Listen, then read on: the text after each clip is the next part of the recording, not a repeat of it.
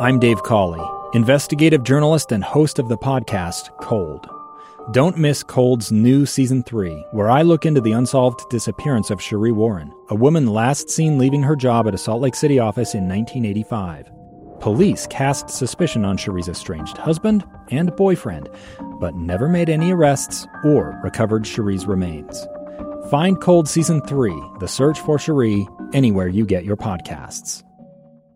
Inside Sources. Inside Sources. Inside Sources. Where KSL offers Utah deeper insights on the news. Host Boyd Matheson divides rage from reason and elevates the conversation on issues crucial to our community. On KSL News Radio 102.7 FM and 1160 AM.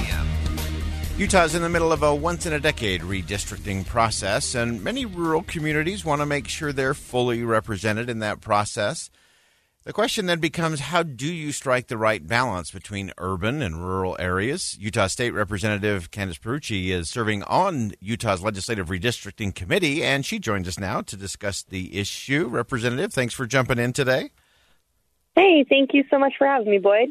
Hey, you've been traveling the state a little bit, having some of these hearings around redistricting, and it is a complicated thing. It's not as easy as everyone thinks, but just give us a little sense in terms of what you're hearing at some of these hearings around the state of Utah. Well, that's a great question. We have, I think at this point done 8 of our committee hearings that we're doing at town hall style. And, we just finished up this weekend in Cedar City and St. George. The week before that, we did Grantsville and Ogden. And really, from each community, we're hearing, obviously, particulars of what regions they'd like to see stay together. But most recently in southern Utah, a really common theme was making sure that we don't forget about rural Utah, and that even with all the growth we're seeing along the Wasatch Front particularly, making sure that rural Utah has, adequate representation, and we're still focusing on those issues that are important. So we have a really great balance on the committee with committee members from all over the state. Several of my colleagues are from rural Utah. Our co-chair, Senator Sandel, obviously, he, coming from rural Utah, representing rural Utah, does a great job as well. So I think we really have kept that forefront of the conversation and balancing the needs of suburban Utah and rural Utah. Yeah, it's such an important part. And so I want to kind of break this down a little piece at a time because often, of course, we think about the big battles, which are about the federal representation in Congress. And that one, many people say, just divide it up or, give us a good rural district. But it actually comes down to a one person, one vote match that you have to get in the maps. Yeah, it's much more specific, and it has to be much more mathematically accurate than I think people realize. And I will just put in a plug. Anyone can go on and submit a map at redistricting.utah.gov. There are over 71,000 census voting blocks in Utah that you are looking through and parsing out. And so to your point, absolutely. We've, when we first began, voted on and committed to low levels of target deviation, and what that means is the difference in size between the congressional districts. We want to be as close to zero in terms of population difference so that it's really a fair representation as possible. So that is something that we're looking at targeting, which means you see a lot of rural Utah get pulled into some of our more suburban areas, so that you can balance the needs. Yeah, and that is, again, I think it's hard for people to kind of wrap their head around that. It's like, well, why don't you just have a Salt Lake City district and have that? It's like, okay, but then you have Daggett County, and there aren't nearly as many people out there, but they need to be represented. But then you got to get the math to work, and it gets pretty complicated pretty fast. We actually have heard that, I think, in almost every town hall, someone has brought up, why don't we just give each county a senator? And the response is Daggett County has 955 people.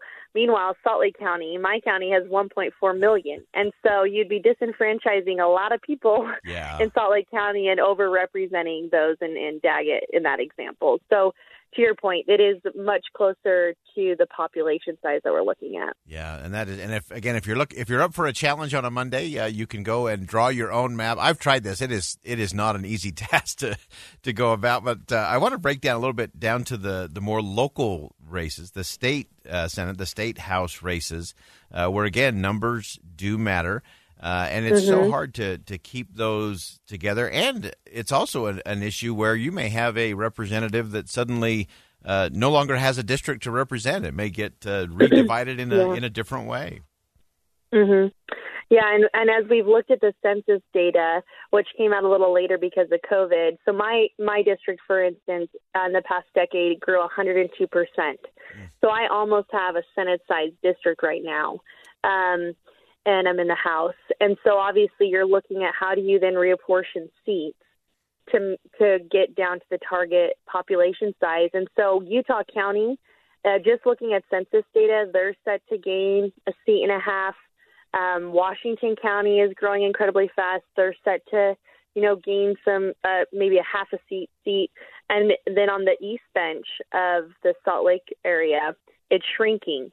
And so to your point, you're going to see those district boundaries expanding to pull in more population. And then in areas like the southwest corner of the Wasatch Front is going to be contracting because it's, the density and the population sizes. So to your point, there may be, we try to avoid that, but there may be a case where it's just the best way to draw those district lines ends up drawing two people into one spot, or someone is no longer in their district, right? So right. There are those challenges that are associated with it. Yeah.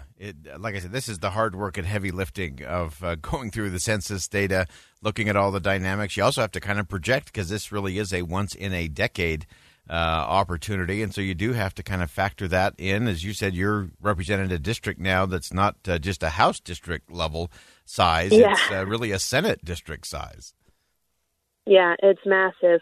And I think, too, so we were the second in growth, second only to my colleague, Representative Moss, who's just south of me in Saratoga Springs. So we're really seeing that growth there. And again, looking at how then do you adequately draw those lines so that you're going to create and shrink those districts and pull in other areas. So it's interesting when you pull out the map and you're looking at it. It's kind of like we've got two really hot spots. You've got, the Washington County, and then obviously Utah County, and then South Salt Lake County. And those are the areas that I think if people sit down and try to draw a map, they're going to see how difficult it really is. Yeah, it is definitely a challenge. Again, this is a once-in-a-decade redistricting process. Again, you're getting people from across the state, both rural and suburban. You've got left and right when it comes to the party dynamics. And this is just an important conversation, important one to weigh in on. And Representative, we appreciate you joining us today to talk us through a little bit, and we look forward to your work product, which I'm sure will get a little attention, hopefully not too long from now. Yeah, well, thank you. And I just want to add, I hope that people will engage in the process. We've made it so that they're virtual meetings. If you can't make it to one in person, we would love to have your participation. It's amazing how many people complain about redistricting and how few people are actually engaging in it. And so I would just encourage Republicans, Democrats, unaffiliated voters to really engage in this process. And you don't have to draw a map, but at least give some public input and feedback on what you'd like to see. Yeah, this is the time where we do have to be part of the process. If you do want to draw a map, you can go to redistricting.utah.gov. And as Representative Pierucci said, you can join these events, these town hall style conversations, either live or remote. So there's no excuse not to show up and learn and weigh in and be part of the process. Again, Candace, thanks so much for joining us today. Hey, thank you. All right, that's an important one. We're going to continue to follow that one real close, redistricting, how that's going to impact the state. Stay with us on that. When we come back, we're going to talk about President Biden going to the executive order pen again, back to the DACA policy for immigrant children. We'll discuss that coming up next. Two friends taking pictures of the rising full moon on a summer night. Two teenage kids doing what teenage kids do. When a stranger with a gun and a death wish changed everything. It was violent, it was senseless, and I will never understand it, I will never accept it. I'm Amy Donaldson, and unfortunately, we're all too familiar with stories about how violence shatters lives. But what we rarely see is how they are rebuilt. In a new podcast, The Letter, we relive tragedy, but only so we can hear the rest of the story. The struggle to reclaim lives, the realities of grief, and the possibilities of forgiveness. I believe in miracles. Sometimes I thought, there are no miracles. Yeah, there are, and this is a big one. Follow The Letter at theletterpodcast.com or wherever you get your podcasts.